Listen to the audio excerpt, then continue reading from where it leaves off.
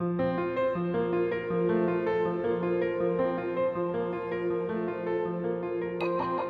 is Inner Healing Paths podcast.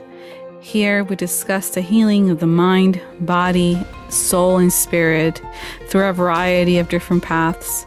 We have emotional and spiritually minded conversations centering on ancestral healing, psychology, astrology, yoga, meditation, magic, and indigenous spiritual practices of the world. I am your host, Rosa Shetty, and I am so happy you are here. Welcome.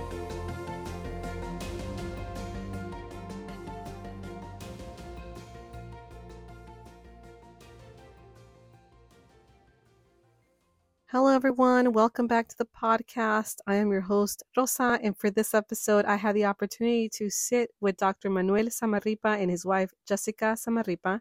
They are the founders of the Institute of Chicana, Chicano, Chicanx Psychology and Community Wellness. And in this episode, we talk about Chicanismo. We talk about the needs of this community, specifically the mental health needs of Chicanos.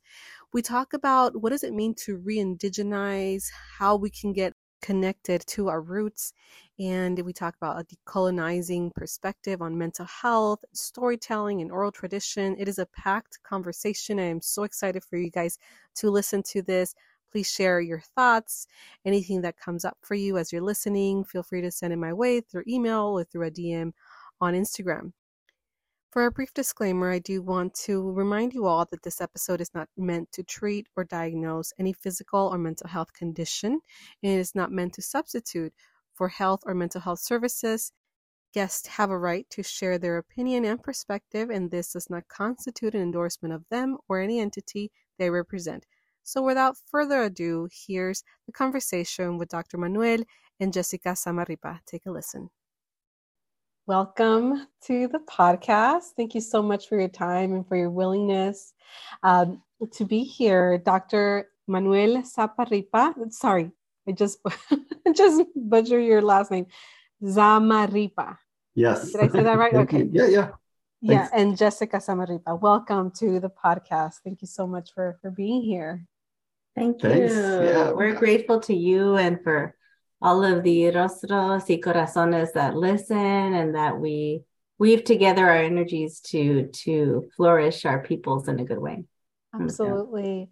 So to get started, can you tell us a little bit about yourself and the work that you do? Yeah, absolutely. Well, the work that we do together is with the Institute of Chicana, Chicano, Chicanx Psychology and Community Wellness. And my name is Manuel Zamarripa. I am one of the co-founders along here with Rosa Tiani, Jessica Zamarripa. And I'll just share a little bit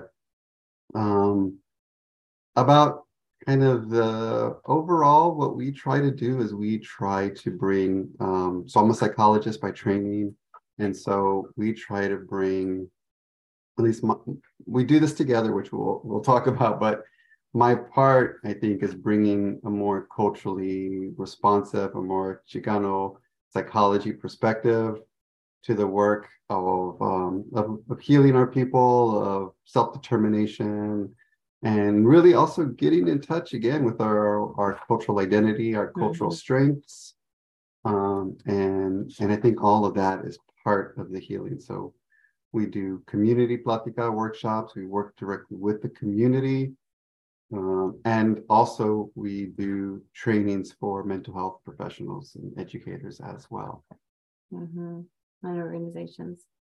And with permission of the cuatro direcciones, con permiso de los guardianes de este sagrado lugar, y con permiso de todos sus corazones, with permission of the four directions, with permission of the guardians of the sacred place where we are, which is our home, and with permission of all of your hearts and all of my ancestors, I present myself as Jessica Tlazotiani Zamarripa, daughter of Jesse Zamora Aguirre and Maria Teresa Maldonado Montelongo, mother of Graciela Elena, Jesse Yaumikitzli Lino, and Joaquin Tlawitzmasat Maltin. And so hopefully I come in a good way. That is my intention. For my part of the work, so Manuel has come straight up academia, as PhD, doctor of psychology. And I have come straight up, mommy activism for 20 plus years, organizing community around Latina Chicana mothers and our kids, right, and our families. And also as a danzante de la luna, a moon dancer. And we're both danzantes mexicas ochipili, so we're both danzantes like Aztec dancers, and so are our kids, right? So bringing the ancestral medicine, right? As a moon dancer, it's one of my responsibilities to keep the ceremonies, the ancestral ceremonies, the ancestral rituals, the ancestral wisdoms, and to pass them forward, right? And to be of service to our community. So that is my part. And so we bring that together toward the well-being and the elevation and flourishing of our peoples.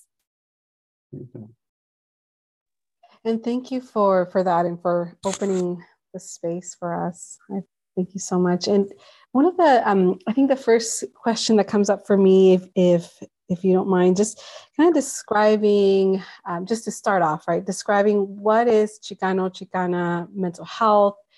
And we can go from there, but just what would be in the most basic way or the simplest way, what is that? What is the difference, and how is that different from other groups of maybe Hispanic or Latinx? How would you differentiate Chicano psychology?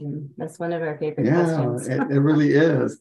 I think it's about, so like to give the context of what I'm going to say, it's always important for any group of people to know their identity and to know where they come from. It's very basic in that sense. So a lot of times, I think we have discussions like why Chicanic psychology, because there's also Latino psychology or other psychologies, Latinx psychology. And it's never about being apart from, it's just understanding that there are times, especially in this society, in this country, where it's important for people to stand together for common goals, right? So that's where you have kind of this sense of different peoples of the Americas, who have certain histories here that may be common. We can come together for certain goals, and we can share certain values and certain commonalities, right?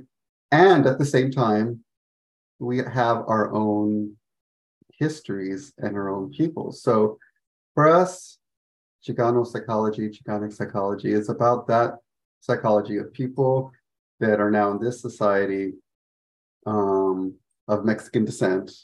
And that's really important because people of Mexican descent have a very distinct history with, what is now the United States. If you want to go with the general kind of terms that we use today of, immigrants and immigration, of all the Latinx groups, those of Mexican descent, I always like to say, are both the oldest and the newest, quote unquote, immigrants. So it's just about honoring that distinct experience and not pretending that it's not distinct, just as our Puerto Rican relatives or our Central American relatives have the distinct experience. And so we can do both. And so for us, it's about knowing that, because for all of us, our histories are kept from us, our identities are kept from us in our schools. So let's be clear about who we are, what our identities are. And so in terms of psychology, it's about how all our cultural perspectives, those histories, the histories of our people, how that affects what we think of as wellness, what we think of as being in balance, what we think of as, even though our communities may not use it as much, but psychological health, you can say it in a lot of different terms, right?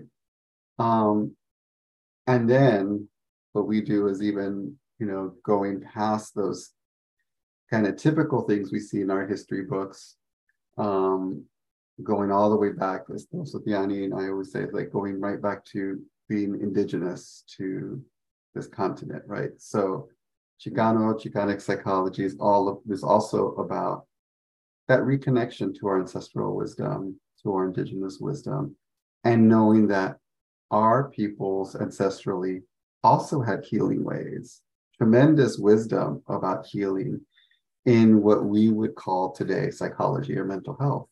It's just, we use different terms. But there's a little more to it, but basically, in a very basic word, we use different terms, but our peoples have always had wisdoms about healing. And for my part, yeah, I feel like we don't hear that enough, right? We don't hear enough that we can honor and center our own peoples. Usually we get washed out, and we call it the violence of erasure, being erased, not just from the history books, from the curriculum in our school experiences. Our children don't hear about their own existence. And the craziest thing is they are literally on their ancestral land, and they experience the violence of erasure. And you can ask many of us and we'll say, oh no, I'm not native to this land, I'm Mexican. And what the understanding of that, again, this is a traumatized identity that we have as a people, right? So people don't realize, yeah, you are Mexican and you are native to this land. And that's on purpose because the colonial paradigm, the colonial matrix, which includes, capitalism, patriarchy, there's many pieces to it, wants to keep us separated from our power, right? And then we have internalized depression where we continue to separate ourselves from our power, right? So the psychology of our people is extremely important. The mental health, the well-being, and what we say with the Institute of Chicana Psychology, we've talked about the 3 pillars of well-being, which is identity, spirituality, and family. Those 3 things, and that's what we tend to focus on and build our pláticas, our talleres, our, community talks around those topics, because there's so much for us to learn about who we are as a people. And so that is really just a tip of the iceberg. Obviously, we could talk forever about that one question, but we can just leave it there. No, I appreciate that so much. And as I'm hearing you guys talk, there's so much that is coming to mind. And one of the things that is coming to the surface now is just my own experience of when that identity as Chicana, or it is very different than just being Mexican from Mexico, right? Born and raised in Mexico. And then, being first generation here, that I was not aware of until I think I was in middle school when I went to Mexico, central Mexico, to live with some family there for the first time. I had always identified as Mexican. Right. And then I went to Mexico and I was in school there. And there I was not Mexican to them. I remember, I don't know if this is an offensive term, but I remember I had never heard the term pocha. Right. Yeah. I had never heard of that because my parents are from Mexico. We didn't talk like that. And then when I was in Mexico, I heard that term for the first time. And that's when I realized, wait a minute, I'm not considered Mexican by people in Mexico, but I'm not considered American by people, back home in California. Right. So what am I? And I remember being, I think I was 13 or 14 and realizing that for the very first time. And that's when someone in Mexico told me, well, you're pocha or Chicana. And what are you? And I didn't know, as a teenager, I didn't know what I was, but I knew I was different. And I'm wondering, from your line of work, do you see that a lot now? I mean, this was back in the early 90s, so I'm sure I hope it's different now, but what is your experience now, with this? Do you still hear about this? People realizing, what am I, or questioning what they are, their identity? Yes, I mean, and that's part of why one of the reasons why we talk about the importance of, many people are doing similar work, but for us, the work of the Institute, that's why is one of those reasons, because that has not changed. We still hear, and when we still encounter teenagers, that have the exact same experience, and that has been happening since at least the 1940s. So almost 100 years. So that goes to, again, that violence of erasure, that systemic ways that we encounter in this society that keep us from knowing that identity. Mm-hmm. Gloria Anzaldúa put it that soy ni de aquí ni de allá. So I'm not from here or there. And some other people say I'm both from here and from there. But then the way I say it is erasing that border, which is an imaginary border, right? That colonizers, invaders created. We're from this land. So if we realize that from the Southwest on down, it's called Anahuac, an Anahuac civilization, right? Meaning like surrounded by water. Anahuac, with different peoples in space and time, according to Guillermo Marin. You can look him up. He will teach you so much just from his videos alone. What's It's his in name Spanish again? too. Guillermo Marin. They are in Spanish. He's in Mexico.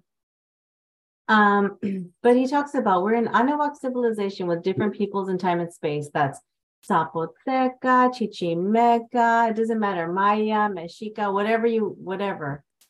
And so we are Anahuac people from this land, right? So Mexican is a nation state, right? American is a nation state. But as a people, we're from this land. So I just want to transcend those borders, that have caused our peoples so much harm, the borders that have crossed us many, many times and changed, the borders that keep our families separated in cages and part of the prison industrial complex, those, what are those centers called? Detention centers. Detention center, industrial complex, which is a part of that money-making complex. All of that, so transcending all of those borders and all of those imposed identities, to just remind us that we are a people of this land, of this continent. I love that. In the erasure, that really, that concept, especially for me growing up, being a child of the 90s, it was, looking back, it was not even a discussion. Our history, the history of indigenous history, even beyond just the Christopher Columbus, to be honest. I mean, that's all I remember when we talk about indigenous cultures here in the Americas.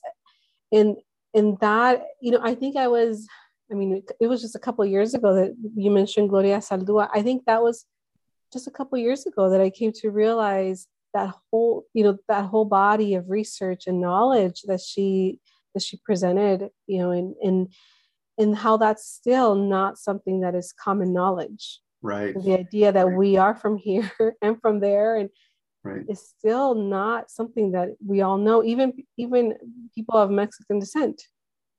Right, exactly.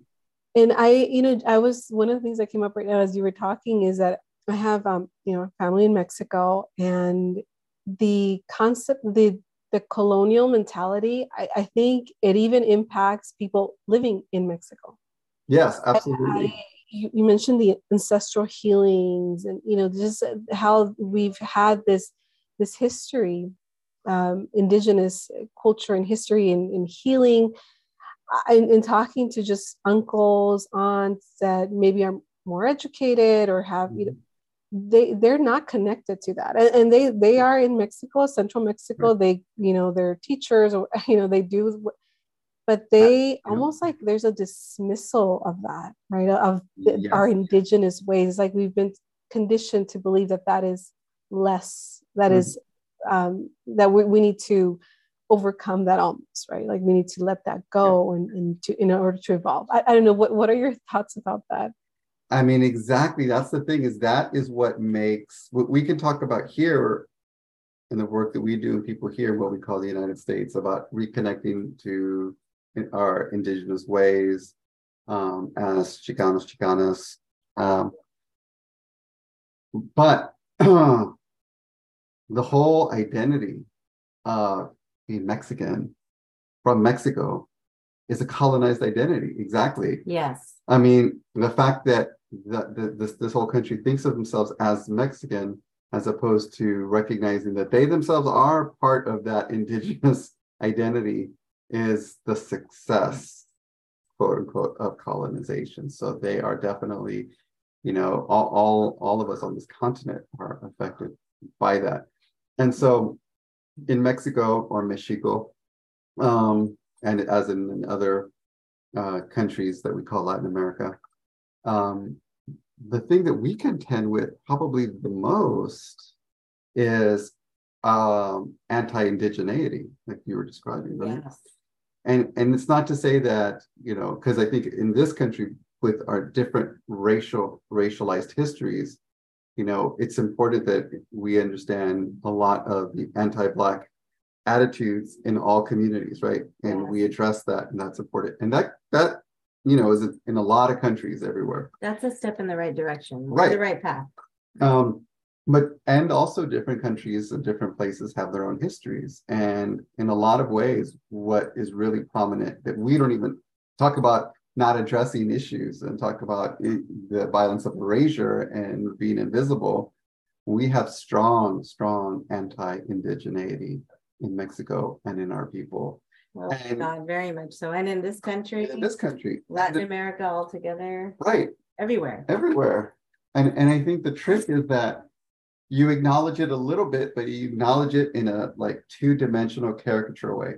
So what Mexico loves to do is, after like the Mexican Revolution, which was in some ways against a lot of European ideals, but don't go crazy. They still kept a lot of things in place. But what they love to do since that point, because before that point, you didn't even mention anything about anything, Indio or indigenous or Azteca. But what they did is, like, that's to come after that. Like, we're going to honor our indigenous roots. Now we have the Azteca Bank and the Azteca Theater, and we have, the Azteca prints on the pesos and on the dollars to honor, that part of who we are. But really, the indigenous people in the present, are oppressed and marginalized, kept in poverty. And we see them, we don't see us. We don't see them in us. That's the best way to kind of have that anti-indigeneity, where it's like, well, we acknowledge them, those, and they love to kind of sometimes, like the Azteca Theater, and, you just give a little here and there, but the reality, it's tokenism, right? Yeah, and that's, yes, that's like, absolutely. There are more than 68 different native peoples in Mexico, but you don't hear about them, you only hear about one peoples. And again, that is part of erasing our peoples of who we are. And even now here in this country, right? What do you say? What it would, or our elders say, unfortunately, not all of them, but when our kids are real dark when they come out. Ay, pobrecito, se ve muy indio. Yeah. But that's okay. He's cute anyway. I mean, that's what was said about my kids, but what do you mean, but that's okay that they're brown? That is their beauty. That is their honor. That is their power, that they are brown and native to this land. It's just seen as an aside, like, ay, pobrecito, he looks, he looks Indian, or he looks native, And absolutely. And I just want to say real quick, they center whiteness, and they're always looking for who the Spanish relative is, always, or the French relative. Yeah, we always have right. That's what you in our family. Mi abuelito tenía, ignoring all the curanderos, all the medicine work, all the remedios that the grandmothers did. Just don't talk about that. Right, absolutely. And for us, we hear these discussions in other, like, ways, like history and everything, but everything we've been talking about, that is Chicano psychology. Exactly. Because who are we? What are the things that we hold on to, connect to us that are actually true about who we are? And once you know that, then then that sense of self-determination, that sense of empowerment, that sense of liberation and healing. And you know, that's only one piece, because guess what? We are also barbecue and Big Red on Sundays. We are also the family sitting in the truck in the front yard, and everybody, you know, singing and cooking food and barbecue. We're all of these things. We're this and we're that. And there's so much to be celebrated as powerful, and not viewed as we talk about often, as a deficit culture. Yeah, I love that, because it speaks to that identity that we can claim, right? That in and of itself is our identity, right? The fact that we can claim that from our lands, right? The indigenous history and ancestors, but we can also claim what we've grown up seeing and experiencing, which is here, right? And then that concept that in and of itself, holding these two is our identity, is so powerful, and yet it's so abstract that I think a lot of people just can't even comprehend. It's almost like we feel like we have to compartmentalize, right? Like, well, I'm more American when I'm in this setting, and I'm more Mexican when I'm in this setting, or more Chicana, and it's like, no, that in and of itself, the fact that you can do all of that is your identity, is one. And I think that is when I just in my own experience, being able to understand that, and like I said, it's only been within the last few years, was so empowering. Just within my own journey, and in exploring who I am, where I come from, and now as a mom, as a mother, what I want to pass on, right, to my daughter. And wow, you really have to stay on that, because everything that they hear indirectly and directly with their friends in the school, on TV, things we don't notice, is going to try to counter those messages. Is going to try to erase those messages. And so, because I know, we've been, talk with parents where they are like, I don't know what happened. I told them, like who they are, but now they don't know, and they still feel disconnected, or they feel distanced from who they are, because it, a lot of the times it takes more than just like telling them and assuming that that's going to be okay. It's like you really have to integrate it into everything, or always check in, and always always kind of reinforce, and always kind of come back around to even the same things that you really want them to know. And that's part of their mental health, right? Because our own son wanted to, when he was 8, now he's 21, but he wanted to dye his skin, bleach it, because he was dark, and he got these mega doses of messages of honoring who he is, but still, it's very pervasive. It's insidious. It gets in there, that internalized depression, in all kinds of ways that are invisible. And that's why we really work to bring the invisible visible. We never run out of Pláticas and Talleres workshops and community conversations about this, because it's so deep, it's so multi-layered, it's so multifaceted.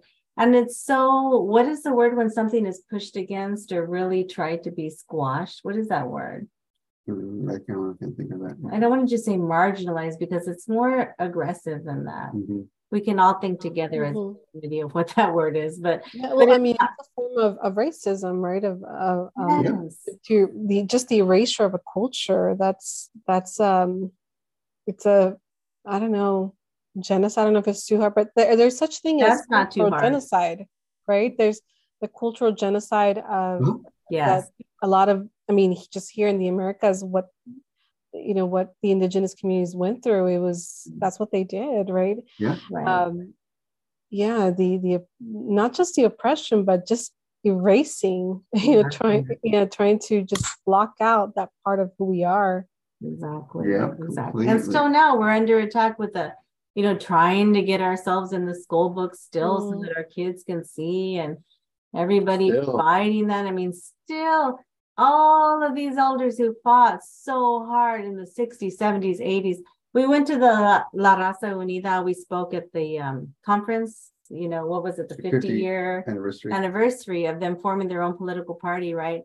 And we are still fighting for the same things that they were fighting for. Yeah.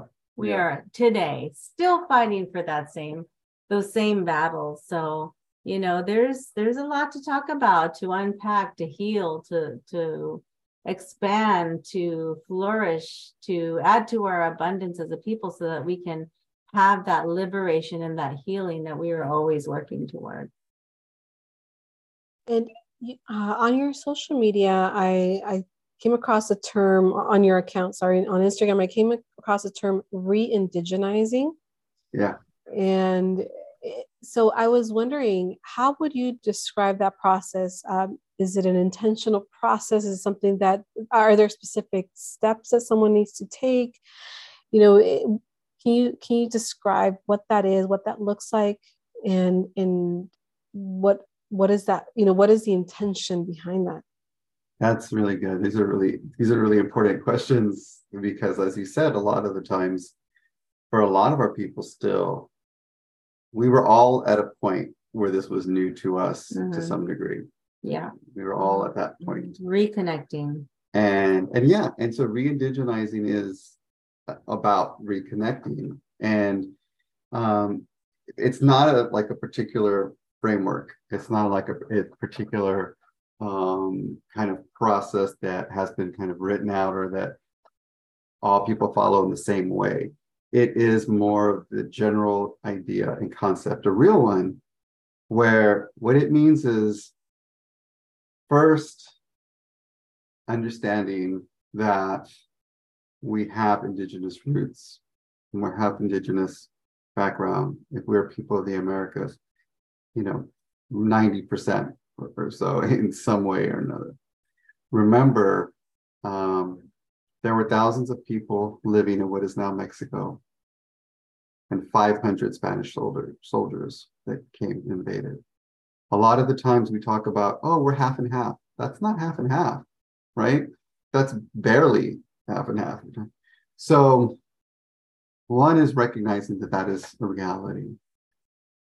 And two is this revolutionary concept that there are still and always have been indigenous communities, as Jessica said, 68 at least in Mexico, that never went away. They're just in the shadows, or the Mexican government acknowledges them. But if you're a typical, barely, if you're a typical Mexican citizen, you could go your whole life without really connecting with the indigenous communities there. Maybe you see them at the mercados if they come into the cities to sell. So, but you separate yourself. But you separate. It's very easy. So it's understanding that indigeneity is a current reality. That's powerful. And then it's recognizing that because we've been separated, this is the question we always talk about, is a lot of us feel like, do I have the right to reconnect? That's very common. Simple answer is yes. So re-indigenizing is feeling okay, not co-opting and not saying, okay, now I'm indigenous. It's just feeling good enough, like fighting all those messages and all that uncomfortable, like that I can ask questions, that I can go investigate, that I can respectfully learn more about what does it mean to be indigenous? What are the indigenous wisdoms and ways that have been carried forward continuously? In the greater society, most of us were disconnected because you had the colonization. But as I said, it's like rivers, rivers in history through time. There have been continuous indigenous knowledges, communities, peoples that have continuously passed on those ways. And so for everyone, that can look different. It could be we live in the age that we live in. It could be starting with a simple Google, like what are the indigenous communities? what does it mean to be, for us, we start with the Mexica. Mexica is an easy entry The way. Aztec Yeah. Mexica, right? Yeah. And It's realizing, a good place to start. yeah, it's a good place to start, because probably in our day and time, in the way that even it's been colonized way of thinking in the United States about, for the northern tribes and peoples, it's like, what specific people do I belong to, right? Well, that can be an important, but it's not the all-encompassing, right? Because even though a lot of us may not necessarily be Aztec or Mexica, right? Because they were, just because they were the people in charge when the Spanish invaded. For like 195 years. Yeah. But we have more than 10,000 year history. Right. So all these things come up, and that blocks people, like, I don't know. It's like, that's okay. It's okay. Keep going. Keep going. Keep going. Re-indigenize means I start from everything that I grew up with, all the messages that I learned, all the prejudices that I have about indigeneity. And just like here, prejudice reduction, we hear in the United States, right? Anti-racist work. That's our anti-racist work, right? And just continue moving forward. It doesn't mean now I'm going to pretend to be an indigenous person from 500 years ago. Right. No. Right. We start now, and we begin to incorporate the knowledge that we have, the medicines, the energies, and also, like we make sure to say, it's not like you have to go back and live the way it was back then. No, that's ridiculous. You can't do that. It's impossible. And also, that erases all of the surviving, all of the strong resiliencies that are a part of our mental health and our well-being now. All of the fight and the surviving that the people have done over the past 500 plus years, that our ancestors have done. We don't want to erase that. We want to honor that. So we don't go back and pretend like we're not here now. No, it's like we always say, it's a both and. It's a both and. So we connect and we honor, and this brings the fuerza, the poder, the power of who we are, because these ancestors, they were tortured, they were killed. The medicines, the codices, they killed the teachers first and the teaching tools first. And the women had to go and hide the fire in the kitchen to keep it alive. And then we had to run in several different directions, sacred directions, to preserve the medicine. So this oral history that was passed down, it was for you. It was for you right now, who you are. All of those thousands of pairs of ancestors looking at you and so proud and so ready to support you and who you are right now. So that is the beginning of what we say when we talk about re-indigenizing. Oh, so beautiful, Jessica. Thank you. I think that is the key in regards to the message for those that are seeking to connect, right? That are seeking to find out where they come from, who they are in terms of their identity, right? And I don't know if you guys what are your thoughts about this, but one of the things that I've noticed is that there is also, even within our community of storytellers or healers, that there's gatekeeping going on. There's a lot of people that say, well, you can only practice X, Y, and Z, healing, or if you learn it from, this teacher. And I have conflicting thoughts about that, because, in one sense, yes, I think that there needs to be respect given to our elders and those that are, that have held, like you said, the oral traditions and are passing it on. But there's also, I feel that we've been, the younger generations have been denied this history, the erasure, right, that we were talking about for so long, that now that we have access to this, I feel like there's a hunger to know. And so I have a hard time with folks that are like, well, you can only practice X, Y, and Z if you learn it from an elder. But so many people don't have elders. So many people don't have anyone to learn it from. So they go online, right? And they research these healing modalities, and then they start maybe practicing it, maybe sharing it, and then they get shamed. And I see that, I'm not in any way I don't practice that, and I don't consider myself a healer in that sense, but I see it, I see it online, and I think it is a good thing for younger people to want to reclaim some of these healing, ancestral healing, indigenous healing modalities in whatever shape or form, because it's like that seed was planted, right? Or like you said, it's been shared for, like, I don't know, 500 years, right? And now people are like, well, I want to do it. I want to share it. I want to talk about this. Yeah. And I may not know it all, but I want to share it. And I do see a lot of gatekeeping going on. What are your thoughts about that? And what have you guys seen on your end? So I really love that question because it is so complex and every piece of that answer is important. So 10,000 plus the 500 years, right, of history being passed down. There is such a hunger, and there's a reason for that. We're all waking up together. I call it the Gran Despierta. Typically, we have ceremonies at the age of 13, Chilonen and Telpocanesi, where at 13, it's called the Despertar del Niño, the awakening of the child, right? And we group our years in 13, so we typically have it then, but right now everybody's waking up, and we need that. We need each other. We need everybody to wake up and to reconnect, and it is ours right now.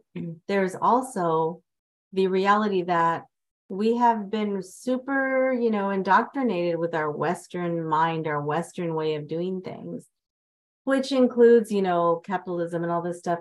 And so our sacred wisdoms that people were died for and were tortured for and passed down, some people are making them a commodity and selling them.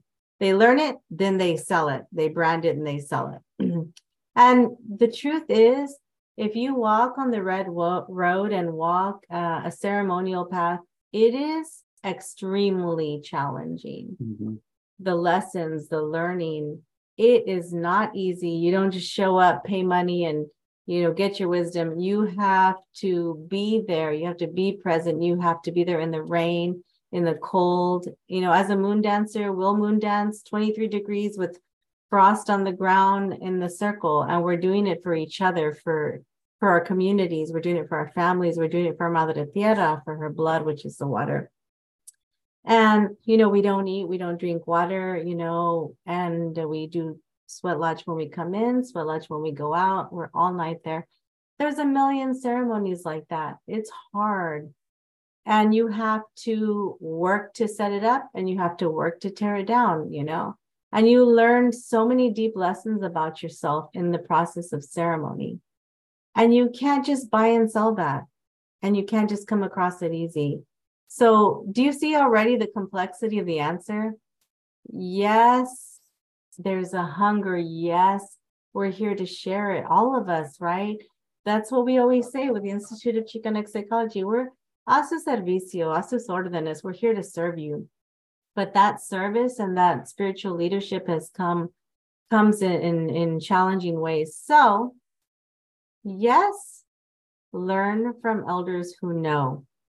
If someone is teaching you, make sure that they don't just take an online class here and there. Make sure that those people teaching you are in constant accountability and communication with their teachers, not just, I took this class, I took that class. Now I'm going to charge $300 for, whatever. No. Make sure that they that they go to ceremony and that they set it up. They shut it down. They clean it up. They're there in everything. Okay, this one piece. The other piece is, don't be scared away, just because, of that piece. And if you don't have access to your elders, that's okay. Continue to seek them out. Do learn online, but let that learning be personal. Don't sell it. Don't teach it. Because I remember it as like my first year moon dancer, I thought I knew everything. As a fourth year moon dancer, I thought I knew everything. I knew nothing. fifth year, sixth year, seventh year, eighth year, ninth year, 10th, and the more I went along, the more respect and discipline and deep work I had to do to be able to say that I can share this with you all. So it's a both and again. Both be respectful, both make sure your teachers know what they're talking about. And yes, please come, please learn, please feel welcome. This is yours. Yeah, does that make sense? Absolutely. Yeah, no, I think that's a beautiful answer. And I think that's the key, right? The selling, the profit, the appropriation of this medicine that is making it so that is making it confusing to folks. Well, there is this, and if I can just pay for this, then I'm certified to do X, Y, and Z. And it's like, right. That's not what it's about, right? It like you said, it's a personal journey that you must go through, and it takes time to integrate. People can come together in groups to share. Oh, I found this online. I'm not sure, but this. Oh, I did this. That's different than proclaiming to be learning something you're really excited about, which is fine, and then proclaiming to be a teacher. Right. Because this is a good example of this colonial veil and this way, this kind of what is it when you don't see something the right way? Like a distortion. distorted view, right? Because I think a lot of people think, we have our ancestors, we have these ways that are still present today. They're not just they have been passed on. Right. But when we think of that, of reconnecting, we think of 500 years ago, mostly, especially when we're first starting out, like, oh, we're trying to reconnect to our ancestors hundreds of years ago. And then I think we have this unspoken thought that I don't think we think about it because we did, we're like, oh, of course not. But I think we feel like everyone was a teacher, everyone was an elder, everyone, held the medicine. No, it's just like today. Like if you want to use, the example of the Catholic Church, for example, there are only a few priests. There are a lot of followers, but they go on and do their everyday life. They know the religion. They try to practice the religion in their family. They try to learn it. There's a connection to Creator, to God. But very few people will wind up saying, you know what? I have been, for example, a Catholic since I was a kid. I am now a priest. Well, and I'm not necessarily agreeing with the way people become priests. I think it's just a relatable example, right? So if you think about our society in the past, there were priests, you could say of this medicine, and then there were regular people. They knew the medicine. They knew how to honor the spirits. They knew how to honor the elements. But even they wouldn't just say, I am an elder now because I have grown up this way. Right. Does that make sense? No, absolutely. And I think that's the key, right? That because there is this awakening, people want to know, want to connect. And then there's those that there's a lot of people offering this, but, they're selling something on a class that they took. And then that's where the harm happens. I believe that because this is soul work. This is not just something that it's not a mental process. This is, just how I see it, right? You can't just learn something like information. It has to be felt and experienced at a soul level. Absolutely. And that takes time, right? That takes time. And, I just think, for example, my journey as a therapist, and I think back when I started, as a mental health therapist, back in 2007, I had a lot of book knowledge and I had a lot of that information, but it's taken me this long to be able to integrate all of that into my life and my, because we're also working on our own healing, right? And to integrate that in a more just soulful, spiritual, mental health level, right? It's an integration of all things, and it's taking me this long, right? And so I think about those folks offering spiritual work, and it's like, and it takes time. I'm not saying it's something that only someone of a certain age can do, right? But I do feel that it takes a lot of like you said, just putting there's you skin in the game, right? You go through it, and it's not an easy journey, right, to navigate, and it, spiritually comes up, and if you're not haven't done that spiritual work, you could really cause them harm. You could cause yourself harm. So it really, really matters, you know. If something happens in a sweat la Janata Mascal, you know, the example came up with a different elder, and she, you know, there was some harm happening, and she said, well, what did y'all do? And they said, we put our hands on him, and we prayed and gave him, you know, energy. She was like, no, you needed to call the EMS because he was having a problem, you know, and you can't just, you know, fake your way through it. Right. You cannot. So it's very important to have the years of work. Yeah, absolutely. The experience, the years, and for what I've heard in from others, that emotionally it is a difficult journey to navigate, because it's almost like, as a person offering the space to others spiritually, and you do go through a process of yourself and healing yourself, and healing from your own wounds and your own you know, quote unquote demons, right? And it's like you go through it, and that is very hard to do, you know. And it's you can say very easily, and you can, but when you really go through it in a deep way, and it's a very difficult journey to navigate as an individual, and then to come through from that and be able to offer that medicine. Absolutely. That is really, really true. Yeah. And there's many things true about that. Even the opposite is true. But again, we could talk forever about any of these questions, because they're all so important. But I'm glad that you're investigating and you're asking, because all of your listeners get to get the beginnings of, you know, what these things could mean, you know. Absolutely. And, you know, so for folks that would love to get more familiar with your work and your organization, how can they find you guys? The best way to find us is through our website, which is razapsychology.org. So that's RAZA psychology.org.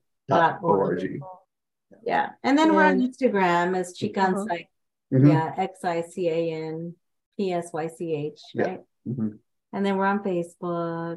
You can, plus, you know, we always say, once you come to a Platica, yeah, we're family, we're community. You can always email us, call us, text us, whatever. We're here to serve each other toward our well-being, our own well-being, our well-being of our children, our families, our loved ones, 7 generations back, 7 generations forward, and our community. So, you know, we have a few things coming up too. The intro level for people just starting to learn. Intro to spirituality, is that what it's called? Well, it's called spirituality, mental health, and healing. And so and then the next day is like kind of the next level, indigenous spirituality. Yeah, it's a 2-part day. And the first, it's all of it is kind of intro, but like the first day is much more introductory, and the second day is much more focusing on indigenous spirituality, wisdom, May, right? And that's in May. And then you have a class coming up. And then I have explorations in Chicanx identity class. That's a Chicano psychology class. It's online, 6 weeks, you know, and that starts at the end of May. And all of that's on the website. Oh, perfect. Yeah, wonderful. Well, thank you so much for your time and for sharing with us today. I think we need to do another part 2. Yeah. I want to know, you know, and I just realized I didn't ask about your story. I normally ask, you know, how you guys came across this path. And so I realized I didn't ask that question. So I definitely would love to have you guys back and share just your journey in navigating all of this. Everybody is a universe, right? So all of our stories are always so beautiful and so big, right? Absolutely. And this is such a big topic. There's so many directions to go. So thank you. It really is. Yeah, no, it is. So thank you for your willingness to share and to give us a very brief intro to this. And I would love to have you guys back sometime. That would be great. Thank you so much. I wanted to share some cantos. So next time I'll do a canto for everybody. Oh, well, we have time if you want to share it. Ah, okay. I was trying to think of one that talks about what we've been talking about. Okay, so I use the medicine of the panueve, the tambor, the drum. Let's see. So this is called Renace la Fuerza, exactly what we're talking about, reconnecting, right? Renace la fuerza desde bien adentro. Del fondo de la tierra yo invoco a mis ancestros. Renace la fuerza desde bien adentro. Del fondo de la tierra yo invoco a mis ancestros. Gira, crece, sube, expira. El fuego de mis venas transforma todo mal. Gira, crece, sube, expira. El fuego de mis venas transforma todo mal. Cura sana y fluye. Cura sana y fluye. Cura sana y fluye. Cura sana y fluye. Oh, Mateo. I hope you enjoyed this episode. I hope that you found it healing and nourishing to your mind and soul. If there's a friend that you think would benefit from listening to this information, please share it. Share about our podcast. If you feel called to, please leave us a review, as this really, really helps boost our presence here in Apple Podcast, and it makes it easier for others to find us. To stay up to date on new episode releases and special events and projects that I'm working on, you can follow us on Instagram at Inner Healing Paths Podcast, and you can subscribe to my newsletter by going to my website, which is rosachettilcsw.com, and I will include this information and links in the show notes. Once again, thank you so much for listening, and I look forward to sharing with you again next time.